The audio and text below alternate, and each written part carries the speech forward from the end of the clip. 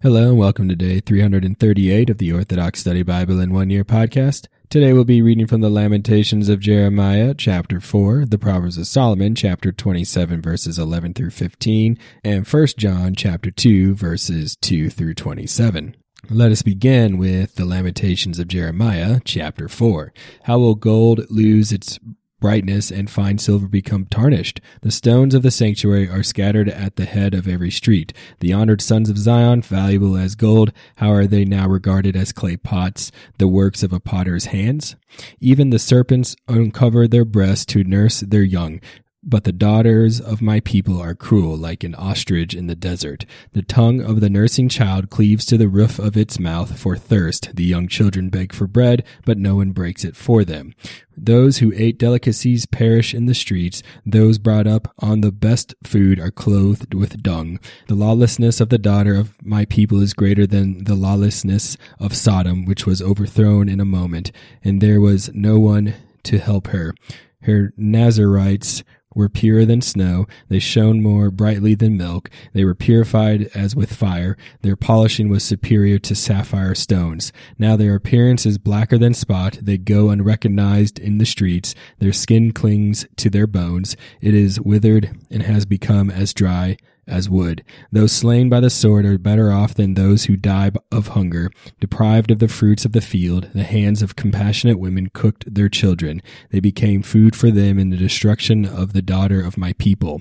The Lord has fulfilled his anger. He has poured out his fierce wrath. He has kindled a fire in Zion, and it devoured her foundations.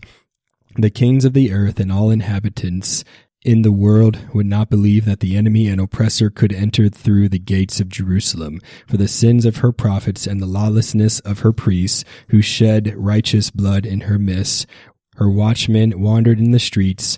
They were defiled with blood in their weakness and stained their garments with it.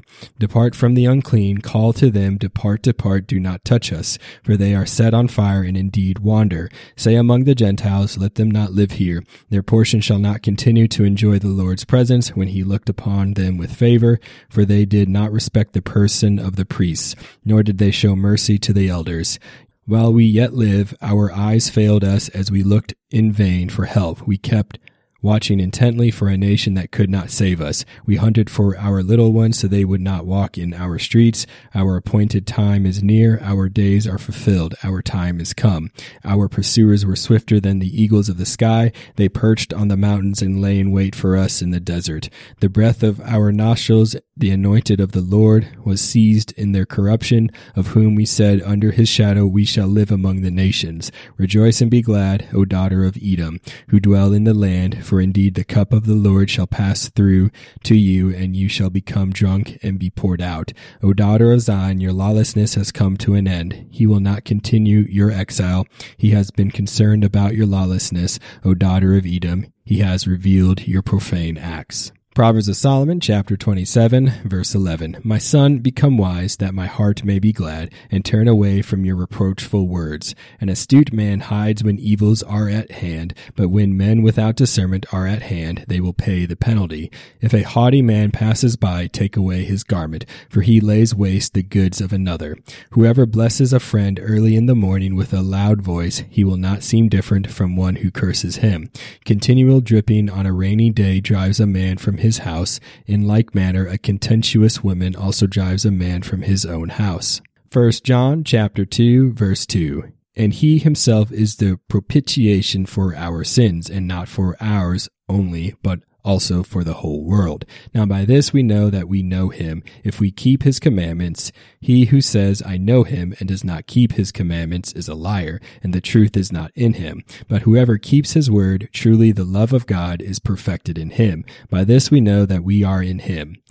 He who says he abides in him ought himself also to walk just as he walked. Brethren, I write no new commandment to you, but an old commandment which you have had from the beginning. The old commandment is the word which you heard from the beginning. Again, a new commandment I write to you, which thing is true in him and in you, because the darkness is passing away, and the true light is already shining. He who says he is in the light and hates his brother is in darkness until now. He who loves his brother abides in the light, and there is no cause for stumbling in him. But he who hates his brother is in darkness and walks in darkness and does not know where he is going, because the darkness has blinded his eyes. I write to you, little children, because your sins are forgiven you for his name's sake.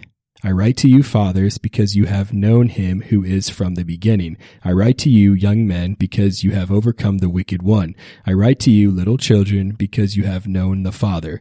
I have written to you, fathers, because you have known him who is from the beginning. I have written to you, young men, because you are strong, and the word of God abides in you, and you have overcome the wicked one. Do not love the world or the things in the world. If anyone loves the world, the love of the Father is not in him.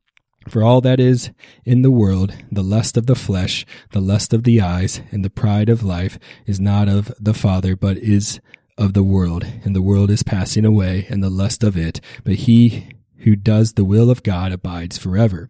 Little children, it is the last hour, and as you have heard that the Antichrist is coming, even now many Antichrists have come, by which we know that it is the last hour. They went out from us, but they were not of us. For if they had been of us, they would have continued with us, but they went out that they might be made manifest, that none of them were of us. But you have an anointing from the Holy One, and you know all things. I have not written to you because you do not know the truth, but because you know it, and that no lie is of the truth. Who is a liar but he who denies that Jesus is the Christ? He is Antichrist, who denies the Father and the Son. Whoever denies the Son does not have the Father either. He who acknowledges the Son has the Father also. Therefore let that abide in you which you heard from the beginning. If what you heard from the beginning abides in you, you also will abide in the Son and in the Father. And this is the promise that he has promised us, eternal life. These things I have written to you concerning those who try to deceive you. But the anointing which you have received from him abides in you, and you do not need that anyone teach you. But as the same anointing teaches you concerning all things, and is true, and is not a lie, and just as it has taught you, you will abide in him. Thank you for joining me on day 338 of the Orthodox Study Bible in 1 Year podcast. Tune in next time for day 339.